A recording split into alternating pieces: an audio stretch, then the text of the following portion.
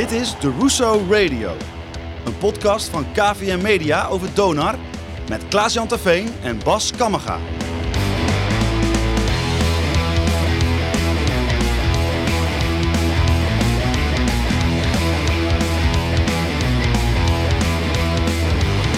Vanuit proeflokaal Hooghout, gedempte Zuiderdiep, nummertje 61 in Groningen, is dit de Russo Radio.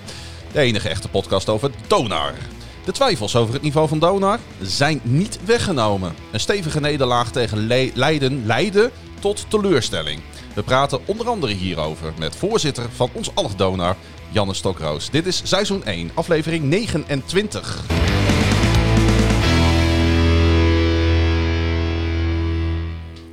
Met tegenover mij, ik mag ondertussen wel zeggen, goede vriend en co-host Bas Kammerga. Ja, zeker. Dank je. Hoe is het, Bas? Ja, we zitten er weer, hè?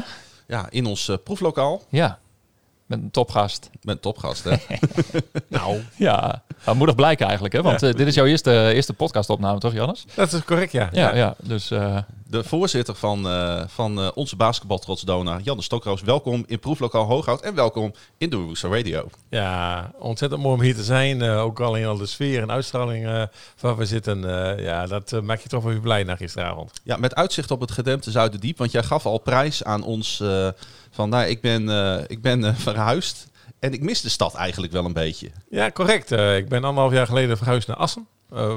Prima plek om te wonen en te leven, moet ik zeggen. Maar als ik dan toch hier weer in Groningen even ben en aankom rijden, denk ik toch van 1,5 jaar geleden was het toch wel heel makkelijk om op een fietsje te stappen van de Tasmatoren en 10 minuten Grote Markt. De gezelligheid, los van het feit dat de sfeer nu anders is buiten. Maar ja, ik ben en blijf toch wel een beetje de stad in mijn hart houden en ook wel een beetje aan het missen, om heel eerlijk te zijn. Ja, ik zeg altijd, je kunt de mensen wel uit Groningen halen, maar Groningen niet uit de mensen. Helemaal correct, ja. Wat een uitspraak. Ja, het is zondag. Hè? Dat is toch de dag dat we wat filosoferend door het leven gaan, Bas. Ja, absoluut, zeker weten. Hoe is het gevoel na gisteravond, Bas?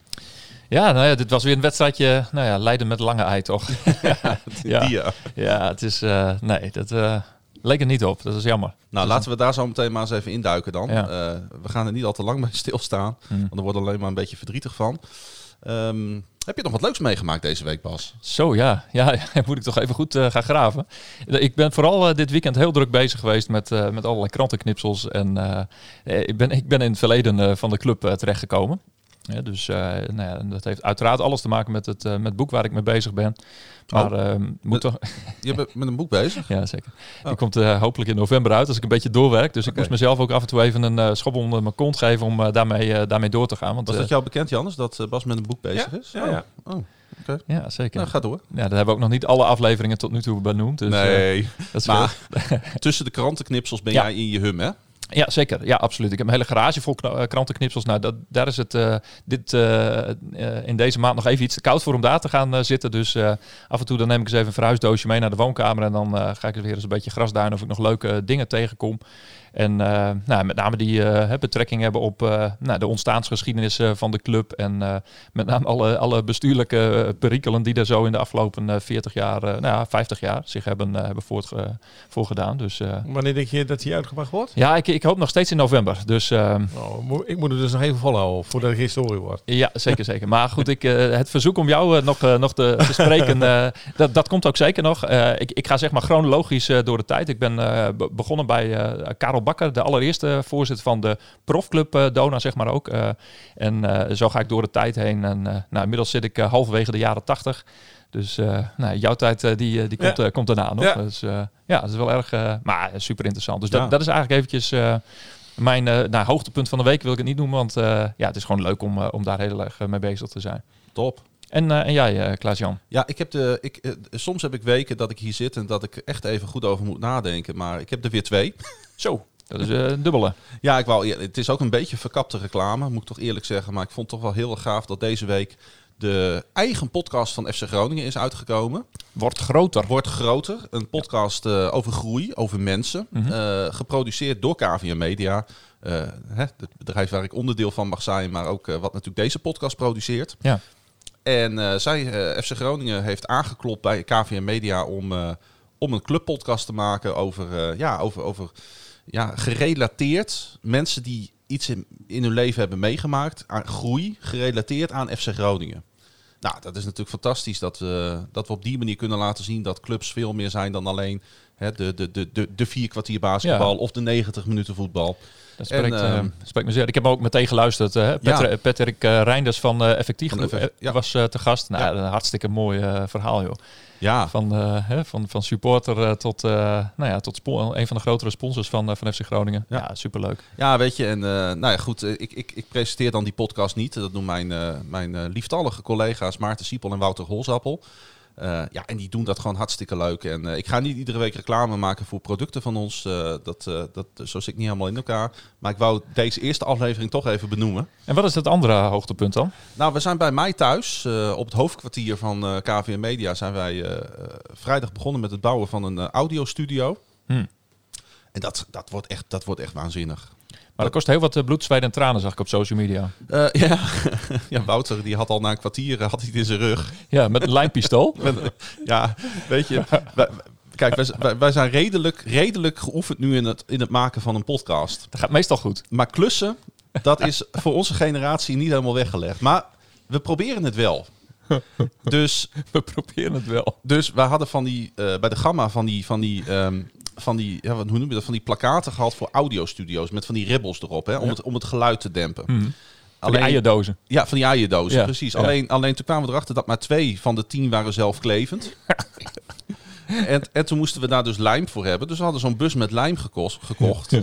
Maar nooit erbij stilgestaan dat in een lijmpistool moet. Oh, nee. Ja. Dus dan bel ik in alle paniek maar weer mijn vader op. En die komt dan weer met een lijmpistool naar mij toe. Kijk. Daar heb je dan vaders voor. Ja, want anders had je weer 4 uur moeten wachten voor de volgende afspraak bij de bouwmarkt om het vervolgens weer op te kunnen halen. Dat zit je ook nog weer mee. Ja, maar het is wel waanzinnig hoor. We hebben op Marktplaats een mooie tafel met 6 stoelen gekocht in Leeuwenborg. We hebben een kleed gekocht in de Held op Marktplaats. Zo. En zo krijgt dat...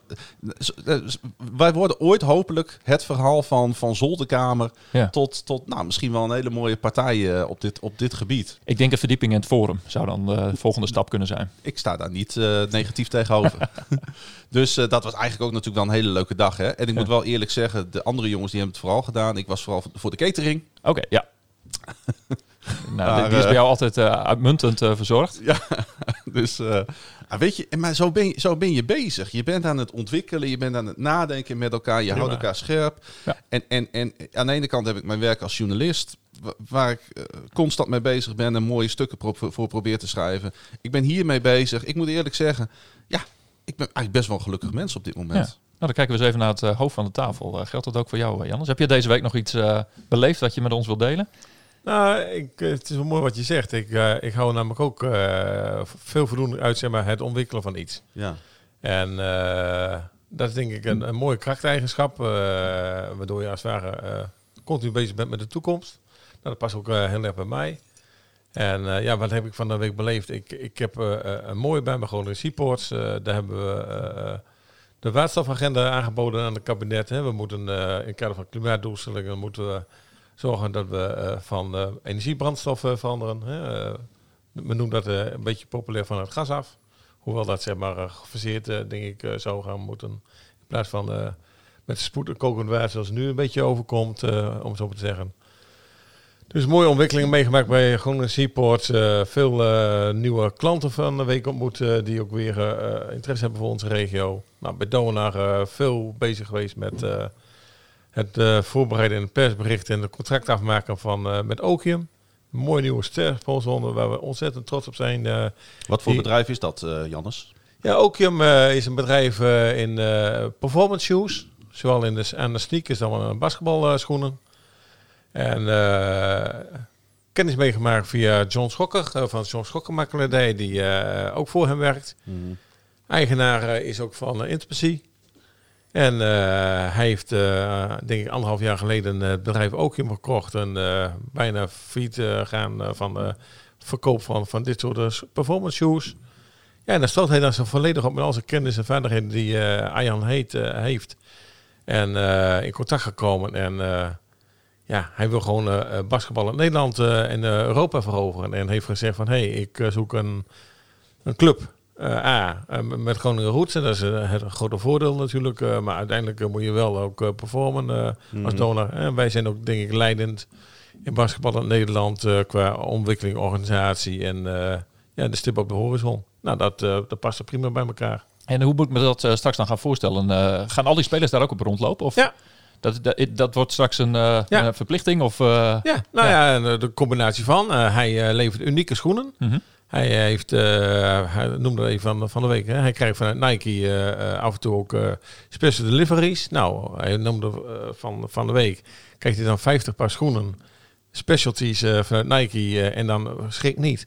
Zijn er 80.000 mensen die proberen op dat moment eigenaar te worden van die 50 schoenen. Dat is eigenlijk een hele subcultuur. Is dat, hè? Ja, ongelooflijk. Nou ja, ik bedoel, omdat ik met hem in aanraking ben gekomen, ontdek je dat soort fenomenen die ik eigenlijk helemaal waar ik niet bekend mee ben. Maar ja, dat is gewoon een hele wereld aan zich. Of het nou over de sneakers gaat of over de Nike's of de Puma's die aan worden gewonnen in premium oplagen. Ja, wauw. Nee, ik ken alleen nog zo'n historisch verhaal van Rick Smits die bij één speciale persoon in Assen terecht kon om zijn schoenen op maat te laten maken. Ja. Maar goed, tegenwoordig de technieken die zijn natuurlijk iets meer gevorderd dan destijds. Maar interessant. Ik weet er wel wat van. Ik heb maat 48, dus zo. Ja, je weet wat ze zeggen hè, van mannen met grote voeten. Ja, zeker. Die hebben ook grote schoenen nodig. Die hebben ook grote schoenen nodig. Ja, dat is net een grote stap. En grote sokken. 7 mijls lazen. Ja, dus het team, maar ook de jeugd willen we gaan laten daarvan profiteren. Mm-hmm. En we maken dan een combinatie met marketing via allerlei uitingen van Donar. Ook bijvoorbeeld bij clinics. We hebben een speciale link gekregen bij Okium, okium.com/Donar. Okay. En Donar-fans, maar ook daar hebben we ook voor gepleit. Alle basketbalclubs in Noord-Nederland en Groningen kunnen ook via die link gewoon op alle voorraadschoenen die er zijn, nieuw of wat dan ook, 10% extra korting krijgen. Oké. Ja. Nou, dus we kijken naar onszelf, maar je weet, we kijken ook naar van Donar for Local. Ook een belangrijk thema bij Donar. Hoe je als het ware ook meerdere mensen dan wel clubs kan laten profiteren van wat Donar te bieden heeft. Dat doen we ook met Macron. Ja, precies. Kijken van als je als club kleding nodig hebt, kun je misschien aansluiten bij de kledingleverancier van ons. Ja. Win-win-win. Ja. Dus Den Bosch zit in de onderbroeken en Donar zit in de schoenen. Ja, ik heb het gelezen, ja. Hey, we moeten toch even terug naar gisteravond. Ja, dat mag. We zijn de podcast over Donar. Zeker. We mochten even hopen hè, in het begin. Ja, nou ja, de start was niet vervelend, laat ik zo zeggen. Alleen die heb ik net gemist. Oh. Ik moest me haasten om 7:30 voor mijn schermpje te zitten. Dus ik kwam binnen bij een 13-13 stand. Ja, klopt. En vanaf dat moment ging het minder. Ja. Dus misschien had ik de tv of de stream uit moeten laten. Maar, nee, het stond op een gegeven moment 13-13. Ik knipperde even met mijn ogen. Toen stond het 15-33. Mm-hmm. Wat dacht jij op dat moment, Jannes? Ja, vaak hebben we dit soort fenomenen helaas gezien dit seizoen. Een bijzonder fenomeen wat eigenlijk niet bij Donar hoort. Dat je zeg maar in de eerste helft altijd 10, 20 punten achter staat. Het begint nooit te wennen, maar gisteren was het weer zo'n moment. Ja. En tegelijkertijd zag je ook had ik ook wel het gevoel van, we hebben nog een paar keer weten om te draaien, maar dat gevoel had ik gisteren helaas niet op de tribune. En je zag gewoon dat we heel veel Leiden in de flow. En Leiden is een te goed team om het daarna te laten afweten. Tegen sommige teams kun je het nog opbuigen als je een goed moment weet te pakken. Maar daarvoor heeft Leiden gewoon te veel kwaliteit. En we kwamen even terug. Maar daarna zie je toch gewoon dat de kwaliteit bij Leiden dusdanig goed is dat zij het niet lieten gebeuren. En op de duur konden ze zijn helft permitteren om zeg maar, met zo'n beetje met het B-team in het vierde kwart de wedstrijd uit te spelen. En dat gaat niet zoveel groter meer te laten worden. Maar ja, dat is toch wel een grote teleurstelling. Dat is niet wat ik gewend ben van wedstrijden in Donar Leiden. Nee, wij waren eigenlijk een beetje de underdog, hè? Ja. In eigen huis. Ja, vooraf misschien al, hè, omdat Leiden bovenaan staat. Alleen ja, goed, een club met de status van Donar. En nou ja, we hadden gisteren het team compleet. Niet iedereen was even fit, wat ik begreep. Maar dan nog, ja, mag je wel verwachten dat het in ieder geval een wedstrijd wordt. Hè, zoals we ook bij de laatste wedstrijd in Leiden hebben gezien. Dat zijn toch dezelfde jongens die op de vloer staan. Toen was Kwesi er niet bij en vandaag wel. Gisteren dan, maar die hadden ze redelijk onder controle. Alleen ja, nu kwam het gevaar weer van buiten. 17 drietjes. Ik heb altijd van die momenten die een beetje blijven hangen als ik zo'n wedstrijd heb gekeken. Ik moest even terugdenken aan die turnover en die onsportieve fout van Justin Watts in de eerste helft. Mm-hmm. En dat was al mijn eerste breekpuntje. Dat ik voelde van, hey, wacht even. Hier gebeurt iets wat niet moet gebeuren. Nee. En alsof dat het startschot was voor Leiden om eroverheen te gaan. Ja. En Donar kon daar verdedigend helemaal niets tegenover zetten. In Leiden konden we zeg maar aanvallend er nog wat tegenover zetten. Ja. Maar dat liep ook niet. Nee, ik vond het... er zat geen verdedigende intensiteit in gisteren. Was het ontluisterend? Ja, dat vond ik wel verbazingwekkend. Want je weet dat Leiden een fysiek team is. Nou, dat is dat volgens mij opdracht 1 wat in je hoofd moet zitten. Van jongens, aanpakken die gasten. Hè? Je hoeft geen onsportief gedrag te vertonen. Maar ik bedoel, je moet ze toch niet vrij laten schieten. En dat, ik snap dat echt niet. Hè? Want het is niet de eerste keer dat zo op die manier gebeurt. Zeker in de start. Nou, nu was het natuurlijk nog langer dat het doorduurde. En pas in de tweede helft begon je dat terug te zien. Maar ja, toen kon Leiden natuurlijk ook iets rustiger aandoen tussen aanhalingstekens. Ja, een 3-punt schotpercentage, als ik me niet vergis, van 67% bij Leiden. Ja, 10 uit 15. Dat zal wel weer de recordboeken in kunnen gaan. Zo. Ja, dat is ongelooflijk. Maar goed, ook die 3 punten, ja, ze waren echt redelijk open. Hè? Dus ook daar werd geen strobereed in de weg gelegd voor Leiden. Ja, tegen een ploeg als Leiden kan dat dus gewoon niet. Nee. Jannes, ik had jou liever te gast gehad natuurlijk na een mooie overwinning. En dat praat toch altijd wat lekkerder en wat fijner. Maar ik proefde toch op onze social media, in onze appgroepen... Waar eerst af en toe de afgelopen weken frustratie en boosheid toch wel af en toe naar voren kwam. Maar het slaat nu ook echt om in teleurstelling. Nou, nee, dat snap ik wel. Ik ben zelf natuurlijk als voorzitter ook teleurgesteld hoe ver we zijn. En dus ja, ik ben ook een fan. Hè. Ik zeg altijd, natuurlijk ben ik voorzitter en ik moet af en toe even natuurlijk 3 keer nadenken voordat ik wat zeg. Maar ik ben een blijven fan. Mijn dochter, toen we nog naar de wedstrijden konden, die zit dan vaak naast mij bij de wedstrijd. En die geeft mij af en toe regelmatig een flinke por in mijn ribben. Omdat ik te enthousiast dan als fan primair reageer in plaats van als voorzitter. Maar natuurlijk is daar een teleurstelling. Ik denk nog steeds dat wij in potentie een prima uitgebalanceerde groep hebben. En op een of andere manier weten we het niet om te zetten, zeg maar, in een vrijheid van geest. Want dat heeft het voor mij voornamelijk. En ik praatte na de wedstrijd off the record ook nog eventjes over met Willem Brandwijk. Toen hij voor de camera's. Dat zeg maar de magie van Martini Plaza weg is. Ja. En waar vroeger, 1,5 jaar geleden is alweer, dus is dat vroeger. Voor corona, ja. Zeg maar, het publiek in combinatie met het team ervoor zorgde dat, hij zei het zelf, hij zei als wij naar Martini Plaza gingen tegen Donar, dan hadden we een beetje populair gezegd poep in de broek. Want dan wisten we dat het werd een heet avondje en als je een beetje bij wist te benen, had je geluk. En klein verlies was nog acceptabel voor andere ploegen. En zie je tegenwoordig dat zeg maar, de combinatie van het publiek die de ploeg steunt en aansweept en in de flow weet te brengen. Nu als we juist het omgekeerde maakt dat een tegenstander die ziet dat Donar verslaanbaar is in Martini Plaza, die komt vol zelfvertrouwen naartoe. Die denkt van, hey, Donar is te pakken tegenwoordig in Martini Plaza. Ja. En die spelen frank en vrij. Of je nou kijkt naar de Helder Suns of naar Rotterdam, of naar zeg maar jongsters bij Leiden gisteren. Die hebben gewoon het lef en het vermogen om gewoon het schot te nemen. Ja, en door dat mentale vrijheid en geen druk van het publiek en aanmoedigingen of fluiten tegen hen. Gewoon als het ware zien dat het schotpercentage van al die ploegen die bij ons komen gemiddeld bij Donar altijd hoger is als dat ze zelf misschien wel in een eigen thuiswedstrijd hebben. Welke rol speelt onze coach daarin? Nou ja, het is de combinatie van coaches. Hè. We hebben 2 coaches in het team. Uiteraard. Die als het ware de sleutel moeten vinden van hoe je de druk weghaalt bij het team. Want ik denk dat het voornamelijk druk is. Al die mannen kunnen basketballen, dat zie je in de statistieken van hun. Het is, van hoe vind je nu als het ware de combinatie van een fit team. Er zijn nog een paar op de terugweg inderdaad. Dus het ritme, de vaste patronen. Ja, daar ontbreekt het nog aan. Je moet ook omdraaien. Denk ik altijd, we hebben nog 3 weken te gaan voordat het echt spannend wordt. Maar we weten dat in 3 weken tijd het mentale aspect beïnvloed kan worden. Daar zijn we ook mee bezig. We proberen het team en de coaches te helpen daarin.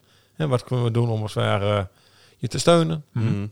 Maar ja, want de tijd begint natuurlijk wel te dringen. Hè? Want normaal gesproken in een seizoen, kijk, het is een kort seizoen. Hè? Ik hoorde de coach van Aris ook al te zeggen, we zitten nog in de opstartfase. Nou ja, dat geldt bij Donar absoluut niet. Hè? Want we zijn echt toch al serieus bezig vanaf... we zijn niet voor niets in augustus begonnen. Nee. Hè? Dus dat excuus geldt bij Donar wat minder. Hè? De serieuze wedstrijden zijn al toch al een maandje of 8 onderweg. Natuurlijk zit er die dip in van het hele beperkte trainen. Dat snap ik ook. Maar goed, een team heeft toch ook succeservaringen nodig, denk ik. Hè, om straks uiteindelijk, als het er echt om gaat, ook te kunnen presteren. Ja, die kans om die succeservaring te krijgen, die nemen nu wel af.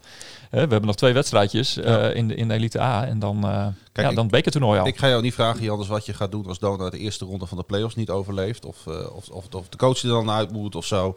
Weet je, het is ook nog niet aan de orde. Ik vind dat ook een beetje een vervelende vraagstelling. Maar men maakt zich wel zorgen. Ja, de mensen zitten misschien dan niet op de bankjes in Plaza. Maar kijk, je kunt niet ieder jaar kampioen worden. Misschien. En dat hoeft ook niet. Nogmaals, ik begrijp de emotie. Ik heb zelf ook emotie. Ja. Ik ben ook een fan, wat ik al heb gezegd. En tegelijkertijd moet je... als bestuurslid maar met 1 ding bezig zijn van hoe kregen we morgen in contact met team en coaches de mensen zover dat ze als het ware weer licht zien aan de tunnel en zich weten voor te bereiden op de volgende wedstrijd volgende week zaterdag. Om te kijken van hoe krijgen ze wel in de modus zoals ze kunnen gaan spelen. Want dat is het toch, hè, modus. Want misschien is nog wat allerergste dat mensen zeggen... Ik weet niet of dat zo is, want optisch is niet altijd hoe het ook gevoeld wordt door de spelers. Maar ik vind eigenlijk het allerergste altijd als mensen zeggen, ik mis de passie. Ja, precies. Ja, en als dat er niet is, dat weet je, als FC Groningen vanmiddag in de laatste minuut met 4-3 van Heerenveen verliest en ze hebben er alles gegeven, dan kan ik daar vrede mee hebben. Ja. Nou, gisteren zag dat er niet zo uit, maar neem van mij aan, kijk, er is geen speler die er met de pet naar gooit. Nee, maar daarom bedoel ik dit ook even zo. Maar wat ze gisteren echt hadden kunnen gebruiken is gewoon een streamend fluitconcert na het eerste kwart. Even gek genoeg. Kijk, ik ben van het enthousiasme en van de positiviteit. Maar als jij tegen Leiden na 1 kwart met 20 punten achter staat, dan krijg je hem van mij, hoor. Ik ben nooit van de individuen aanpakken. Nee. Maar als het hele team faalt, dan mogen ze dat horen. En die terugkoppeling ontbreekt nu gewoon. Ja. Thomas Koenens en Leon Williams weten hoe dat hier is, zeg maar. Als dat gebeurt, hebben ze bijna nooit meegemaakt. Want dat wil je niet. Maar het zou eens goed zijn om ook die positieve en negatieve ervaringen, die terugkoppeling te krijgen. Daar hoor je spelers ook wel over. Dat ze dat ook missen. Zowel de aanmoedigingen als ook de aansporing van of de tegenpartij of de dynamiek die er in zo'n zaal is. Ja, dat is zoveel anders. Maar dan ga ik een open deur intrappen. Nou, doe maar.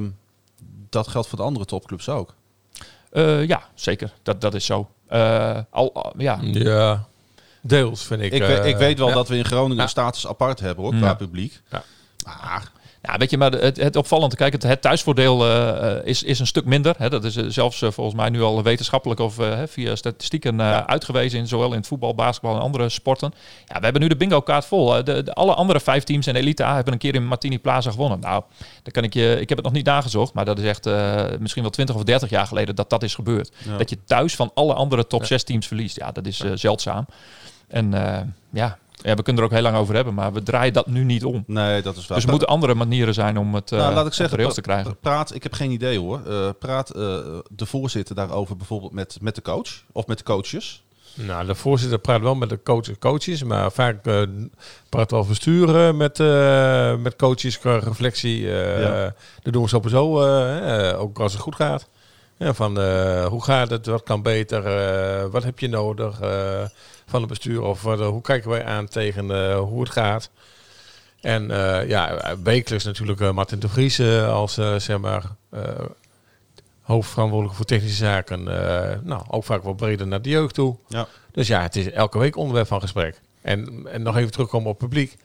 Publiek kan je vooral helpen om in de positieve flow te komen. Als je gewoon je ogen dicht doet en je kijkt hoe als het ware het publiek een ploeg in de modus weet te krijgen van de flow. En kijk even dan hoe een Vernon Taylor reageerde, hoe een Thomas Koenders reageerde. Publiek opzwepen, maar ook opgezweept werd door het publiek. En dan met de beide vuisten omhoog terugriept en de adrenaline door het lichaam pompt en dat team in één keer energie kreeg. Kijk, dat mis je vooral.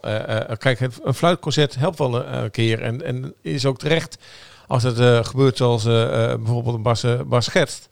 Maar wat je vooral ziet is dat je het publiek mist om in die flow terecht te komen. Van als het zoals gisteren, we stonden 13-11 voor, dacht ik. Dat je op dat soort momenten het publiek als het ware in die modus hebt van het gaat goed, we staan voor en we proberen het spelers in die modus te houden. Ja. Dat soort momenten zijn veel belangrijker als momenten van dat is slechter dan je fluit. Mm-hmm. Juist proberen het team in die positieve flow te krijgen. Goed, de nederlaag was er wel. Daar kunnen we niet omheen.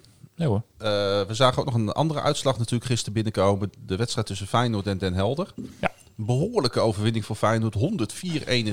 En dat vond ik toch ook wel weer opvallend. Ja, dat het verschil zo groot is. Ik heb die wedstrijd niet gezien. Nee, ik ook niet. Maar ik wil ook niet te veel aan scorebordjournalistiek doen. Nee, maar Den Helder is niet helemaal compleet op dit moment. Nee, dat is waar inderdaad. Ja. De stand zoals die nu is. 32 punten voor Leiden. 28 voor Den Bosch.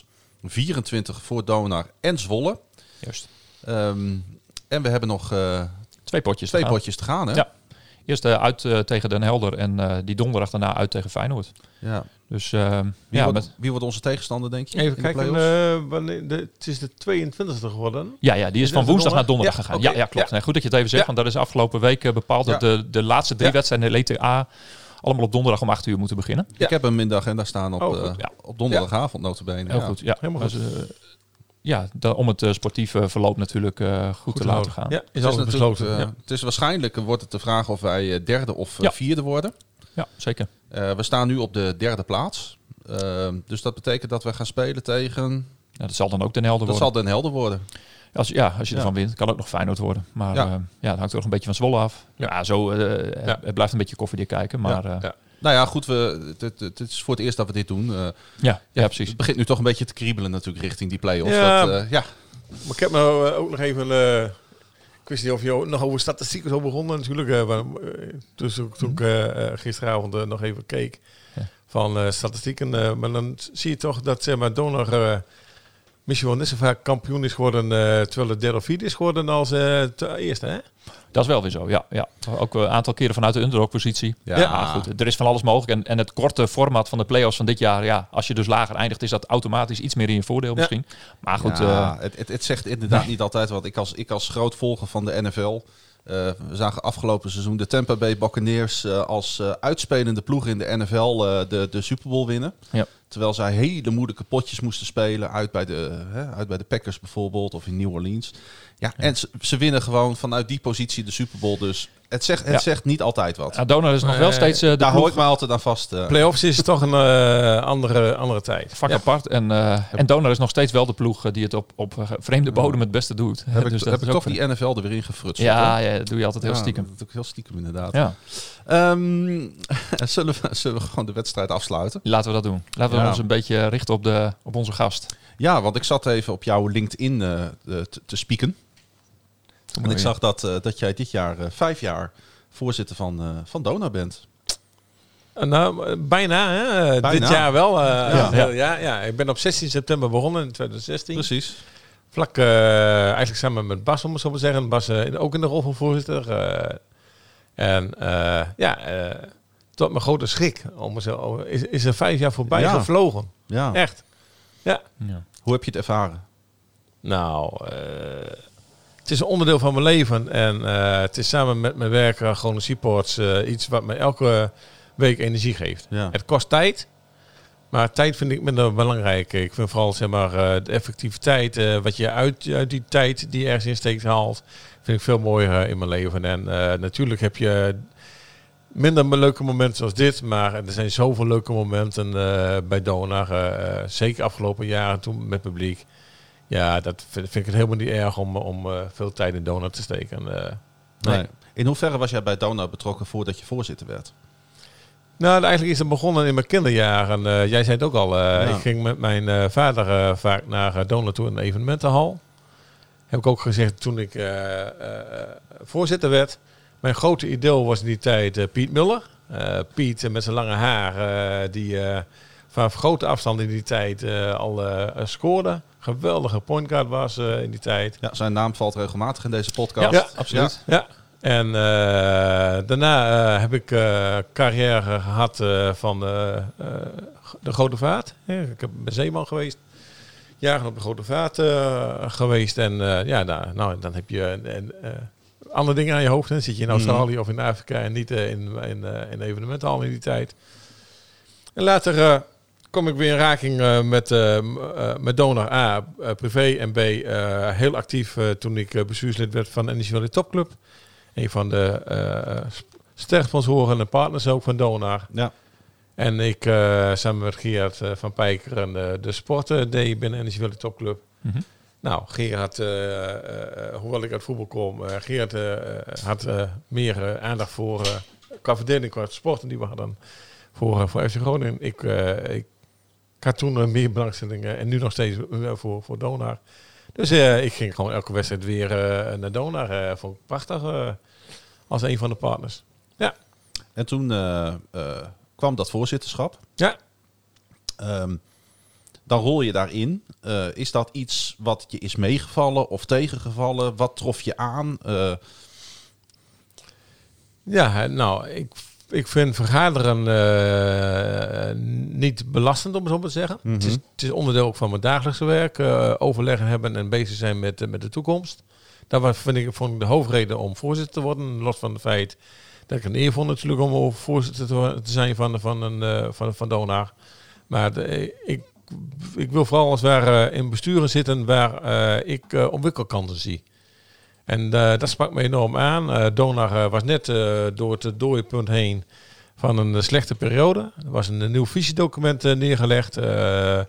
Nieuw bestuur was er gevormd. En daar wil ik wel graag onderdeel van uitmaken. Van nieuw elan, nieuw visiedocument. En vooral bezig zijn met van hoe krijgen we de club qua prestatie, maar ook qua organisatie verder. Want ik geloof heilig in het feit, je moet eerst zorgen dat de basis goed is voordat je topperformance kunt hebben met het team. Dus stabiele organisatie, investeren in de organisatie en zorgen dat de financiën op orde zijn. En dat lukt. Dat lukt uitstekend, moet ik zeggen. Maar voor sommige dossiers heb je ook wel lange adem nodig, Jannes.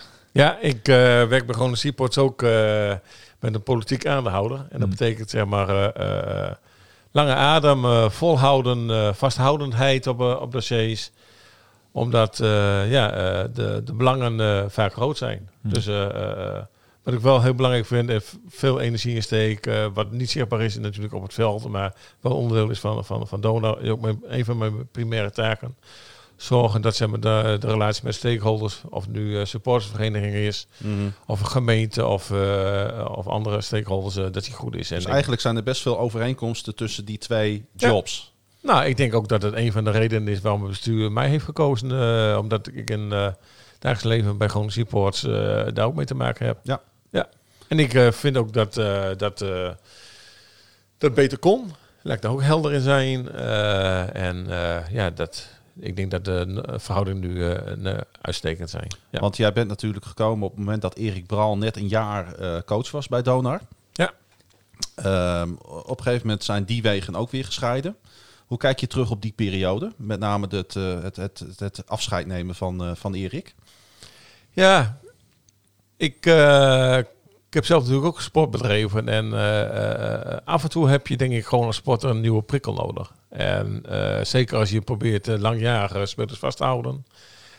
Ik had vroeger zelf al een keer een trainer heel lang meegemaakt. En dan weet je op een duur van het trucje om je te prikkelen. De trainingsmethode is hetzelfde spelletje spelen, dezelfde grapje enzovoort. Dus ik hou zelf heel erg van nieuw elan. Wil niet zeggen dat zeg maar, je daarom per definitie moet kijken naar een andere coach. Ik hou in principe wel van langjarige coaches om wat stabiliteit te proberen te krijgen. Maar ja, je moet voorkomen dat je, vind ik, in de fase terechtkomt bij een succesvolle coach dat je afscheid moet nemen via de achterdeur. Ja. Ik bedoel, een succesvolle coach. En ook kijk even naar bij FC Groningen. Die moet je laten vertrekken via de voordeur. Want hij moet gewaardeerd worden op wat hij heeft bereikt. Ja. En niet in de emotie terechtkomen dat omdat je, stel voor de hij dit seizoen ook had meegemaakt, dat je afscheid neemt en dan het laatste jaar is bepalend voor de periode van die coach. Dus ja, zo maak je die keuzes, zo praat je daarover als bestuur. En wij vonden het moment daar om te kijken naar een verdere ontwikkeling van Donar. Weer met een ander type coach. En zo maak je dat soort keuzes. Ja. Bas, hoe kijk jij terug op die periode? De periode Braal en het afscheid zoals dat toen geweest is?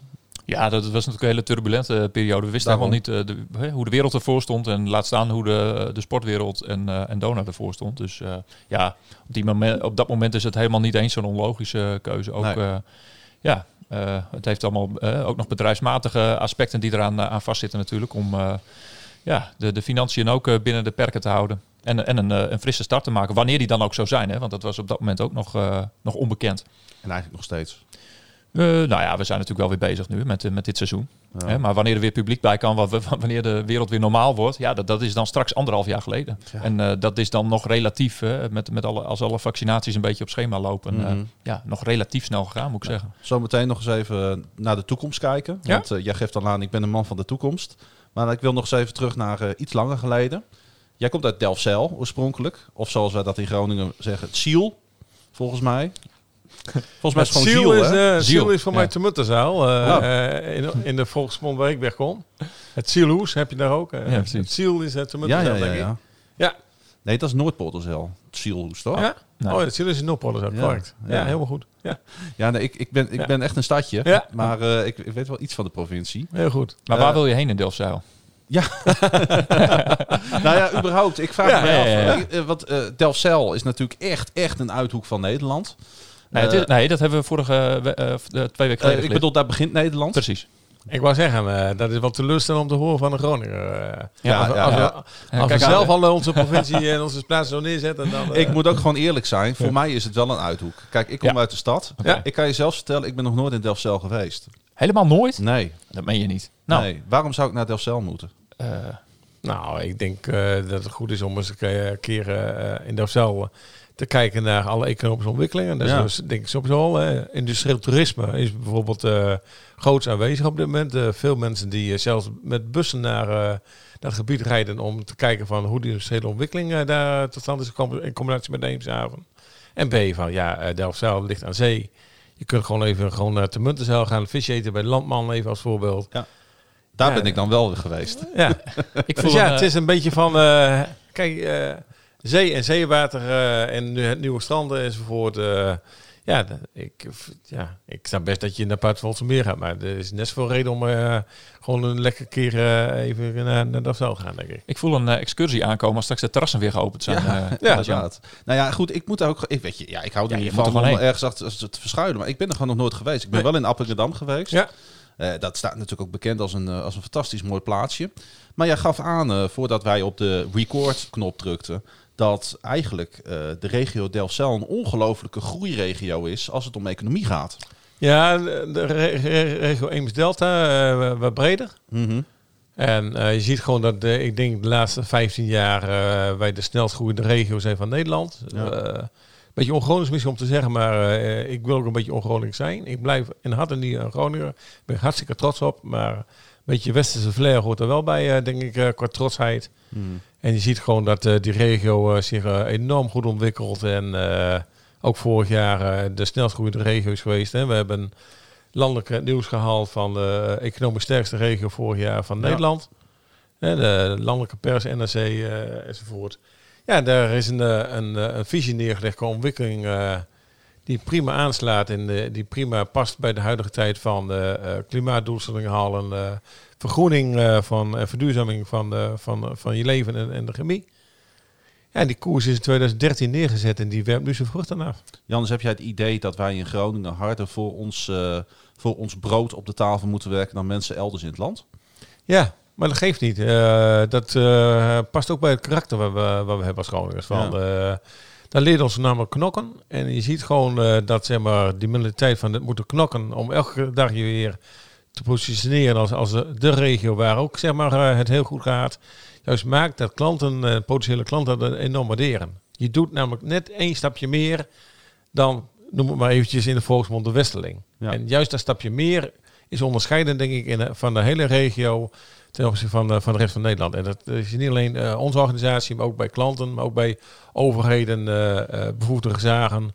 Je ziet gewoon de persoonlijke aandacht. En als je even snel kan schakelen, ja, dat zien multinationals in de wereld. De aandacht ervoor, dat maakt ons juist sterk. Het blijft een nadeel, ogenschijnlijk. Maar wij hebben het weten om te buigen tot een voordeel. Ja, dat is het. Hè? Dat je niet in die Calimero-rol gaat zitten. Maar van inderdaad je mentaliteit je sterkte maakt. Klopt. Ja, en je ziet ook dat is veranderd. Hè? We waren vroeger vooral een klagende regio die de hand ophield naar Den Haag. En we vroegen om geld en banen voor het noorden. En dan kwam er weer een KPN en zo naar het noorden. Als doekje voor het bloeden, laat ik zo maar even zeggen. Mm-hmm. Maar dat is nooit een sterkte van de economie. Het is allemaal als compensatie. Ja. En de kunst is, en daar hebben we dus met z'n allen weten te bereiken, we hebben een sterke economie, gebaseerd op healthy aging. En de zorg is een hele sterke sector in Noord-Nederland. Economie gebaseerd op energieproductie is heel sterk. Dus ja, we hebben ons eigen profiel weten te ontwikkelen. En ja, staan er gewoon als je de wereld doorreist enorm goed op. Als ik op een groot congres in Amerika kom, Chicago, omdat we ook goed zijn in datacenters, hè, met de clubs die we hebben, IBM en Google en QTS in Eemshaven, dat soort grote partijen. En dan kom ik op een groot congres in Chicago. Ja jongens, echt. En dan zit ik er super trots in die zaal. Want op dat congres staan met grote letters de beste available location in the world. En het staat gewoon Groningen met een stipje genoemd als een van de 8 beste locaties in de wereld. Dat hebben we toch met z'n allen weten te bereiken. Zie je niet, maar ja, die trotsheid van kracht vanuit Groningen. Ja. Ik vind het prachtig om dat even zo te horen. Ja. Ik ben ook even stil. Ja. Ik heb er niet zoveel op aan te vullen. Het is een mooi verhaal. Ja. Mogen wij onszelf af en toe wel wat meer op de borst kloppen, Bas? Ja. Dat moet iedereen voor zichzelf weten, vind ik. En we moeten ook gewoon Groningers blijven. Nuchter enzovoort. Geen stropdassen met nummer 1 hier gaan dragen, hoor, dat soort toestanden. Het wordt wel eens gezegd van Groningers zijn nuchter. Maar ik ben eigenlijk de laatste jaren een beetje tot ontdekking gekomen dat ik dat wel vind meevallen. Ja. Mensen zeggen altijd Groningers zijn wat gesloten, Groningers zijn wat terughoudend. Ja, misschien is er ook wel een reden voor. Maar goed, als je eenmaal aan boord bent, dan... Ik heb het idee dat het elan wel een beetje aan het omslaan is in Groningen. Nou, dat denk ik ook. Er komt natuurlijk ook... we zijn natuurlijk een geweldige studentenstad geworden. Ja. En uiteindelijk zie je natuurlijk dat er een mix ontstaat van culturen. Niet alleen zeg maar, omdat we alleen maar Nederlanders zijn, of alleen maar Groningers zijn, maar de hele mix van diverse culturen in de stad, in de ommelanden, de jeugd die zeg maar, wereldcommunicatie heeft via social media, om het zo te zeggen, in plaats van vroeger. Ik kwam amper de provincie uit, positief bedoeld. Ja. Dus we zijn veel meer wereldburgers aan het worden. Ja. De kunst van inderdaad naar buiten kijken in plaats van naar binnen. Ja, dat is wel... Amen. Dat is ook, ja, goed. Hey, we hebben nu 2 pijlers eigenlijk besproken in jouw leven. Donar, Delfzijl, Seaports. Er is nog 1 pijler over en dat is familie. Ja. Nou, familie is voor iedereen in het leven voor mij zeer belangrijk. Ja. En Maar jij benoemt het heel specifiek even in ons voorgesprek. Ja. En dat zegt wat? Ja, omdat... kijk, je kunt een hele hoop zaken vinden van Donar. Je kunt een hele hoop zaken vinden van Groningen Seaports. Maar uiteindelijk, zeg maar, een familie is voor mij gewoon heel belangrijk als mens. Of het mijn dochters zijn of wat dan ook. Ja, ik ben iemand die houdt van familie, qua cultuur ook. Ja, dat is waar je altijd op kan terugvallen. Dat is waar je altijd thuis komt. Nou, in de prioritering altijd op één moet komen. Ja. En leed je ook relativeren af en toe als een keer slecht gaat met Donar. Laat ik zo maar even zeggen. En als je daarna, zeg maar, als familie een keer gezamenlijk weer samen bent en samen lekker eten. En mijn schoonzoon is chef-kok bij Hilton. Die maakt dan een keer iets lekkers klaar. En we zitten gezellig om de tafel. Dat denk ik van, dat is toch de basis in je geest en in je leven waar het om gaat. Daarom twitterde ik ook vanochtend van... het is goed dat we weer even een nachtje hebben kunnen slapen na gisteravond. Oh ja. Want als je gelijk in de emotie van de wedstrijd zit... dan wil je nog wel eens niet helemaal scherp de blik hebben op de context... wat het leven nou daadwerkelijk is. Mm-hmm. Dus ik vind het altijd wel prettig ook dat wij... als we op zaterdag gespeeld hebben, dat we op zondag opnemen. Want dan kijk je toch vaak weer even anders tegen de dingen aan, hè? Ja, nee, na de wedstrijd, zowel in positieve zin als negatieve zin, is de emotie hoog. Adrenaline pompt door je lichaam heen. Zeker omdat je ook weet wat sommige dingen betekenen weer voor je als bestuur. Hè. Natuurlijk snapt iedereen wel dat het altijd wat onrustig is in de club en in het bestuur. En de wedstrijd als gisteravond. En een nachtje slapen helpt dan enorm. Ja. Geldt het voor jou ook, Bas? Of ben jij gelijk altijd na een wedstrijd, kun jij wel weer het vizier gelijk... Ja, nou, helaas is dat inderdaad makkelijker geworden. Maar in de zaal, goed. Ik heb inmiddels wel geleerd om in de zaal niet meer te veel inhoudelijk te gaan twitteren. Dat loopt soms ook wel eens een beetje uit de hand. Maar goed, ook daar leer je weer van. Want dat heeft wel degelijk zijn functie natuurlijk. Hè, maar goed, in je rol als voorzitter van de sportsvereniging heb je dan ook weer een bepaalde voorbeeldfunctie. Nou, dat heeft Jannes mij ook wel eens op gewezen. Zoals wij als supportersvereniging het bestuur van de club ook wel eens op iets wijzen. Nou ja, zo help je elkaar daarmee. Maar goed, in coronatijd is het veel makkelijker. Want inderdaad, die emotionele betrokkenheid die je hebt als je op de tribune staat met een biertje op te schreeuwen en te brullen en iedereen vindt er meteen iets van. Ja, dat is wel waardoor ik supporter van Donar ben geworden. Mm-hmm. Ik zou nooit supporter kunnen worden van alleen maar het schermpje, zeg maar. Dat is bij mij onlosmakelijk ermee verbonden. En dat betekent dat ik reageer nu anders op wedstrijden. Ja. Vorige week was het nog heel even iets anders. Toen zaten we hier met het bestuur van de sportsvereniging naar de uitwedstrijd tegen Zwolle. Daar merk ik meteen van, ook al zit je maar met 5 personen, dat al totaal anders is. Dan is die beleving is gewoon terug. En dan zit je op afstand van elkaar, maar toch, dus die interactie en die lichaamsschijnbewegingen die mensen maken en toch even weer op de knieën slaan. Ja, dan merk je meteen weer, dat is waarvoor je supporter bent. Maar deze tijd maakt het makkelijker om te relativeren. Dat is wel duidelijk. We missen elkaar. Ja, missen elkaar wel een beetje. Ja, nee, absoluut. De hele samenleving trouwens. Op het werk zie je dat ook. Ja. Je merkt dat het, zeg maar, positief bedoeld nu te lang duurt dat je je collega's ziet. Even de bilaatjes, even met elkaar langslopen. Hoe gaat het met je? Een keer een klap op een schouder van kom op, het lukt wel. Of kan ik je even ergens mee helpen? Ja. En we vluchten in, zeg maar, de Teams meetings en de cc'tjes tegenwoordig. Waar je vroeger, zeg maar, eventjes de bilaatjes had tussendoor. Ja. De bilaterals zijn dat voor de mensen die het misschien niet weten. De overleggen, zoals we dat in goed Nederlands noemen. Onder onsjes. Dat klopt. Maar dat soort smeerolie gesprekjes, die ga je nu echt ook, vind ik, op het werk missen. Ja. Hey, volgens mij is dit het moment om even een bruggetje te maken van de familie naar weer terug naar de Donar-familie. Je wou het nog over de toekomst hebben. En, want ik ben eigenlijk wel benieuwd. Waar vind je waar Donar op dit moment staat? Staan ze al waar je wil dat ze staan? Of zijn er nog grote wensen voor de toekomst? Nou, even kijken. Als je even feitelijk kijkt, dan zijn alle doelstellingen behaald uit het visiedocument hiervoor. We zijn in de afrondende fase van het nieuwe visiedocument 2025 en 2030 toe. Mm-hmm. Gaan we deze zomer presenteren. En daar staan eigenlijk 2 grote stappen in. Dat is 1, structureel basketbal Champions League gaan spelen. En ik na gisteravond denk ik van, we hebben nog een grote stap te gaan. Maar dat is nou op basis van alleen gisteravond. Mm-hmm. Dus daar geloof ik niet in, zoals de mensen mij kennen. Ik geloof in, zeg maar, een groeipatroon. Nou, dat groeipatroon zie ik wel binnen Donar. En tweede is toch verbeteren van de faciliteiten die we hebben. Nou, het mooie daarvan is dat komende woensdagavond op de raadsvergadering kijk even naar de stukken die aan publiek op de website staan van de gemeente Groningen. Mm-hmm. Staan 2 mooie onderwerpen. Dat is zeg maar het vaststellen van een visiedocument van Martini Plaza, korte lange termijn. Daarin staat genoemd dat zeg maar, verder geïnvesteerd wordt in topsport en topsportfaciliteiten in Martini Plaza, waaronder een trainingshal. Dus we hopen natuurlijk dat de gemeenteraad dat agendapunt gaat behandelen en positief instemt daarmee. En daarmee krijg je weer een stukje toekomst. En B van, dat is eigenlijk toch wel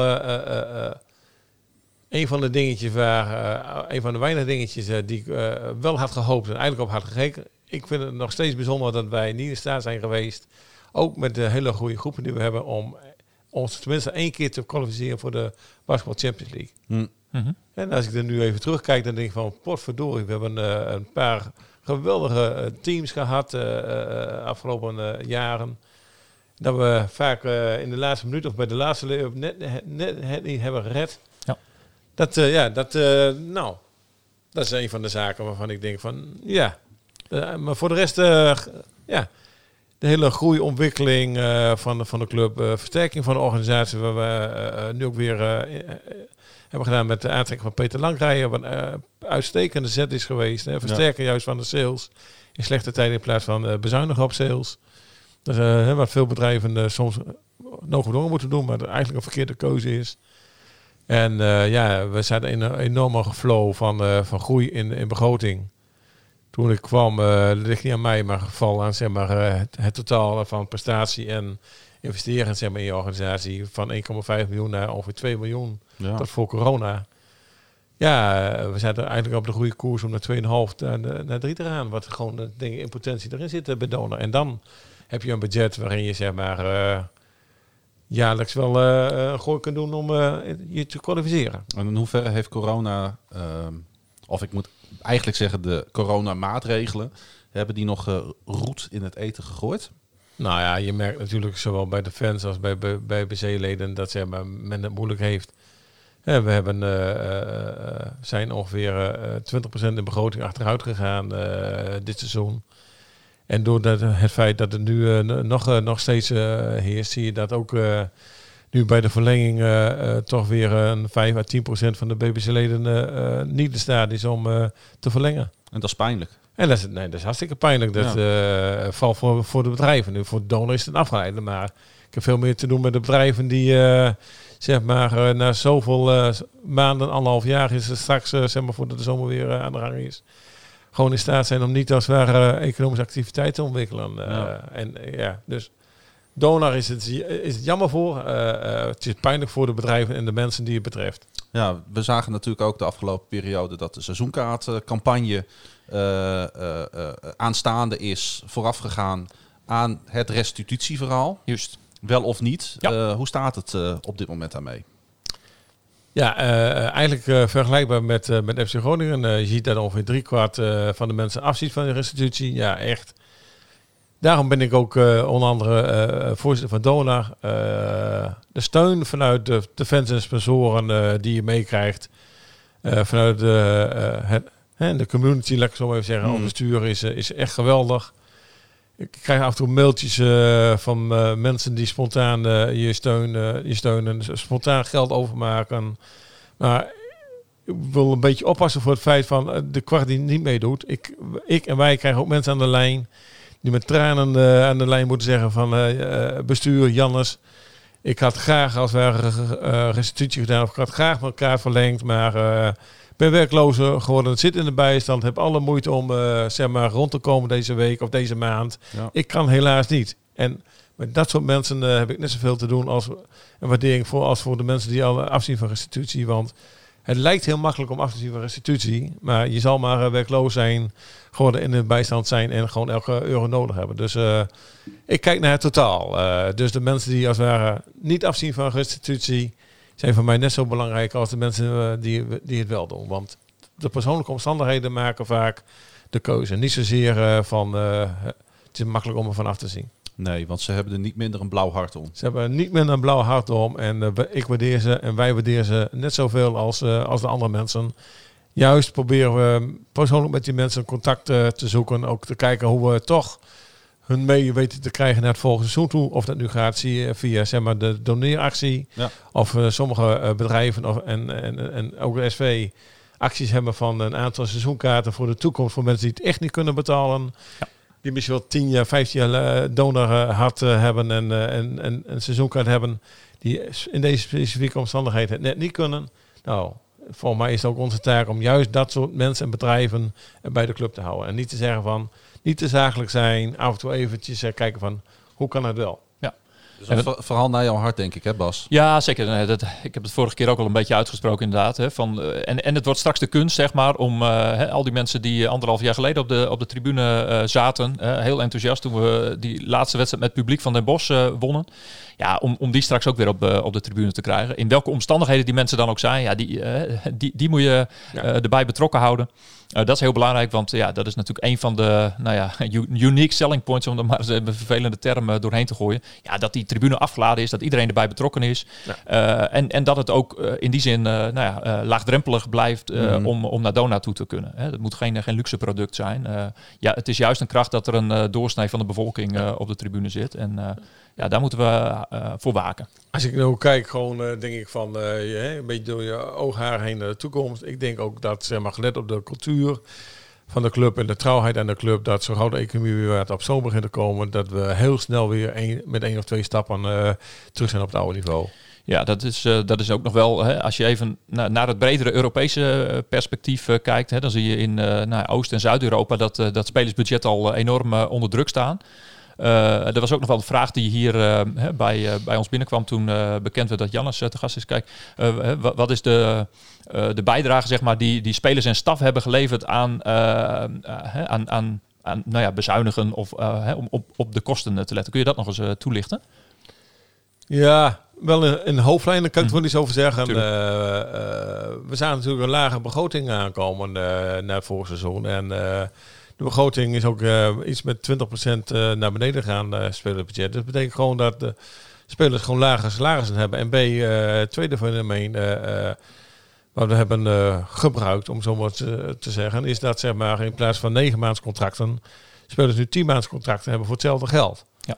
Dus spelers en staf en coaches hebben wel degelijk bijgedragen aan, zeg maar, een andere vorm van beloning als dat men gewend was. Ja, ja. Nou, heel goed. Ja, want dat was nog een beetje iets wat onduidelijk is. In de voetballerij hoor je verhalen van, spelers die afzien van die 20% van hun salaris inleveren. Nou, dat gaat om met name om spelers die meer dan 1 miljoen op de bankrekening krijgen elk jaar. Nou, die verhoudingen liggen in de paasverband natuurlijk al heel anders. Dus dat is wel even goed om dat hier eens even te benoemen. Ik wil er ook even op wijzen. De situatie is natuurlijk compleet anders. Er zijn vaak 1 jaar contracten natuurlijk bij basketbal.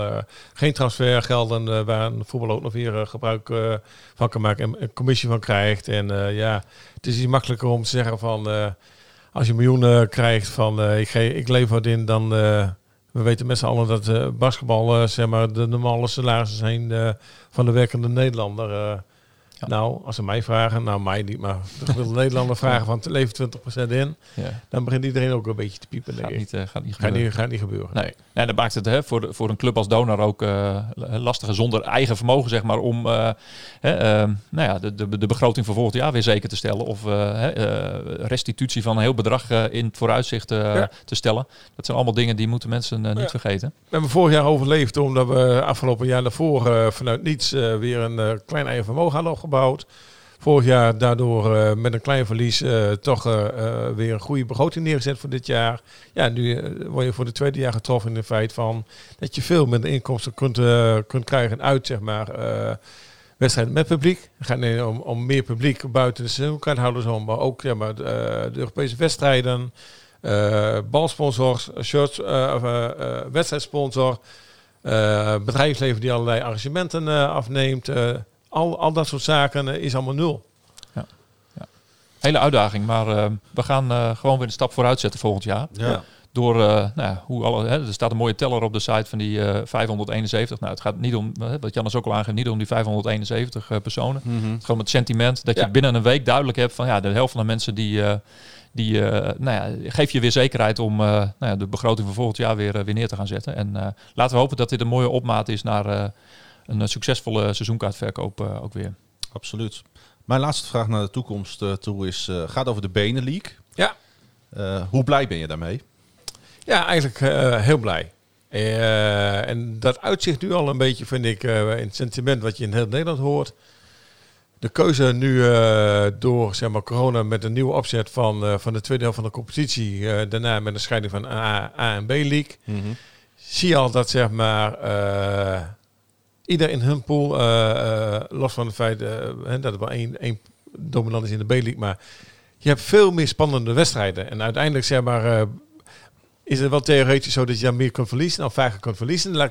Zeg maar toch, de spanning van de wedstrijd heb je nodig om zeg maar, als supporter en als speler jezelf te ontwikkelen. Dus veel sterke wedstrijden spelen maakt het team en je als speler beter. En dat zul je ook zien met de Benelink, dat zeg maar door nog maar 1 keer tegen elkaar te spelen, de eerste domestic en daarna in de Benelink, dat je veel meer spannende wedstrijden krijgt. En die trend... waar Groningers een beetje aan moesten wennen van toen we in Europa begonnen van wij vinden verlies niet mooi, tot het feit van dat je nog steeds met trots kunt verliezen in een Europese wedstrijd in de uitverkocht Martini Plaza, waarbij ondanks een verlies toch 4000 man staan te klappen, omdat je een performance hebt gezien, een prachtige wedstrijd. Net wat je zelf ook zei van, het is niet erg om af en toe een keer te verliezen van een sterke tegenstander, want die is er altijd in deze wereld, om het zo maar te zeggen. Maar dat je zeg maar spanning en sensatie en een team ziet wat strijdt, ja, daar gaat het eigenlijk om. En dat denk ik, gaat de Benelink veel meer bieden. Wordt wel veel in de auto naar België, hè? Worden wel ritjes. Ja, ik begrijp wat je zegt. Ik ga ook eigenlijk ja zeggen. Maar tegelijkertijd krijg je daar het spanningsprobleem van dat mijn hypotheek nog steeds wordt betaald door Groningen Seaport. Dus de balans vinden van veel reizen naar België en zeg maar Donar volgen. En toch ook zorgen dat mijn werkgever tevreden wordt. Die uitdaging wordt groter. Ja, je zult elke jaar een sabbatical op moeten nemen in maart. Om dat allemaal te gaan zien. Ja. Dus ja, het wordt ook mooi. Het wordt sowieso mooi inderdaad. En wat dan de praktische problemen zijn, daar komen we dan achter. Hè? Er zijn dan luxe problemen. Ja. Dus die zijn altijd mooi. Het mooiste volgens mij. Ja, ik heb er in ieder geval heel veel zin in. Ja. Om af en toe zo'n wedstrijdje ook in België mee te pakken. Ik ga gauw kijken hoe ik dat kan combineren met mijn privé. Maar ik heb de intentie in ieder geval wel. Nou, we kunnen altijd nog eens kijken... of iemand anders rijdt en jezelf op de achterbank dan nog wat werk doet voor gewoon een Seaport. Tegenwoordig mobiel zijn is prima. Dus laten we dat maar proberen als uitdaging neer te zetten. Ja. En dan gaan ook treinen. Hè? Dat is ook altijd fijn vervoermiddel om ondertussen wat te kunnen werken. De naamgever van deze show is natuurlijk Jason DeRusso. Hij heeft aan ons toestemming gegeven om zijn naam te gebruiken ook. En hij is daar erg trots op. En wij luisteren iedere week naar zijn mooie stemgeluid. Ja, ik had hem deze week gevraagd van wat hij vond van het verlies van Gonzaga in de NCAA March Madness. Alleen toen kwam op een gegeven moment een appje van... ik zit in Servië. Oh. Dus toen vroeg ik hem, wat doe je daar eigenlijk? Hi Bas.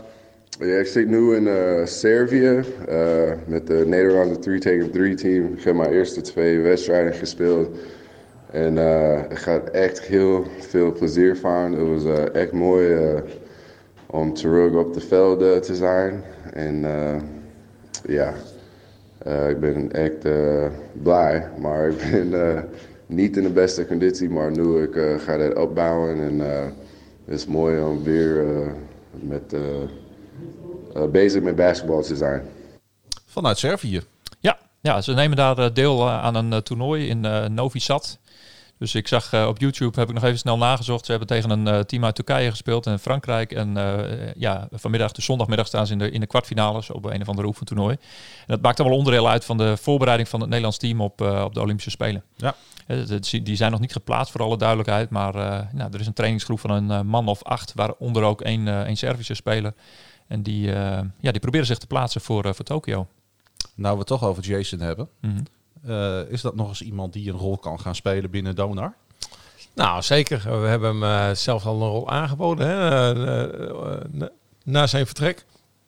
En ik snap best dat Jason even moet kijken vanuit zijn ambitie om te blijven spelen. Dat je probeert een club te krijgen. Dan wel even kijken van hoe wordt mijn rol bij Noorderpoort. Dus ja, het is toch denk ik voor een topsporter die zijn hele leven maar positief beroep met één ding bezig is geweest van hoe ziet mijn nieuwe leven eruit. En natuurlijk is een rol voor Jason in de toekomst. Dat kan niet missen. In welke vorm dan ook. En stel voor dat hij ook trainer wil worden, hij zal ook zeg maar toch stage moeten lopen enzovoort. En ja, ik wist trouwens nog niet dat hij echt actief al 3-tegen-3 speelde. Ik wist wel, ik heb af en toe nog even contact ook met hem. Dat hij weer ook in plaats aan het trainen is, omdat de vloer van ons altijd ligt tegenwoordig. Ja, het heeft ook net even gevraagd en afgestemd. En een prachtig mens en voorbeeld voor iedere basketballer. Absoluut. Sinds 1951. Een gebeurtenis uit het rijke verleden van Donar. Met een mooi verhaal door Bas. Nou ja, ik had het er eerder in deze uitzending al even over. Ik zat weer tussen de kranten. Dus ik denk, dan moet ik eens even linken aan die wedstrijd van gisteravond. Leiden. Leiden thuis, ja, dat is toch een klassieker. Of hoe mogen we het noemen? Ja, toch? Zeker. En zonder in het verleden te blijven hangen, dacht ik van, ik ga wel even op zoek naar een succeswedstrijd. En hier staat Leiden weggespeeld in laaiend enthousiaste evenementenhal. Donderdag 1 april 1982. Nou, deze titel was geen grap. Maar Donar eindelijk finalist. In 1982 toen bereikte Donar dus voor het eerst de finales om het landskampioenschap tegen Den Bosch, zoals we allemaal nog weten. Maar ja, de loop naar de finale die is nog niet zo bekend bij iedereen. Nou, dat gebeurde dus via Leiden. En bij Leiden was toen de coach Ton Boot. Nou, die kennen we ook nog. De eindstand van die wedstrijd was 104 tegen 87. Nou, en in dit artikel zien we een hele mooie actiefoto van Ron Kruithof. Misschien kunnen we er zo even een foto van nemen. Dan plaatsen we hem bij onze socials. En in een hoekje daaronder, en dat vond ik nog wel weer een mooi detail. Wie zat er toen op de tribune? Een zekere Ronald Koeman. Afgelopen zondag de grote man bij Groningen Ajax. En die applaudisseert voor een geslaagde Donar-actie en werpt een blik op het scorebord. Dus een iconische foto. Want ik heb hem wel eens eerder ergens voorbij zien komen in een boek. Daarmee leg ik misschien wel een beetje de link naar die andere wereldster die er nu hier bij ons in Groningen speelt, Arjen Robben. En laten we nou hopen dat door een heel rare toeval op 30 mei 2021... een zekere Arjen Robben misschien wel als een van de 1400 toeschouwers stiekem op de tribune mag zitten. Nou, dat is een mooie link. Ja. Dat zou toch geweldig zijn. En anders volgend jaar bij de Europese campagne. Dat zou ik heel erg mooi vinden. Dus ik was een beetje aan het dromen over de toekomst. En dat was mijn verhaal van deze week. Ik vind het mooi. Hoe jij het verleden toch weer kan koppelen aan de toekomst, Bas. Ja. We gaan naar de uitsmijter van deze week. Zeker weten. En dan weten we dat we gaan luisteren naar Matthijs van Houten. Ik voorspelde al dat de opsplitsing in elite A en B zou gaan zorgen voor spektakel. Donar won deze week van de Gravend Zwolle en kreeg daarna een forse dreun van Leiden. Voor de neutrale volger is het smullen, maar de Donar-fans hebben het zwaar. De juiste mentaliteit, daar gaat het al wekenlang mis. Dat erkent ook coach Rudesh. Het lukt het team en de coach maar niet om de kopjes dezelfde kant op te krijgen. Iemand wegsturen, dat heeft helemaal geen zin. In een van mijn vorige columns pleit ik al voor de terugkeer van Jason DeRusso. Als mentor-coach, assistent-trainer of vertegenwoordiger van de supporters. In ieder geval iemand die de huidige spelersgroep het echte Donar-DNA kan bijbrengen. Of misschien moet Donar gewoon eens op bezoek bij een training van FC Groningen.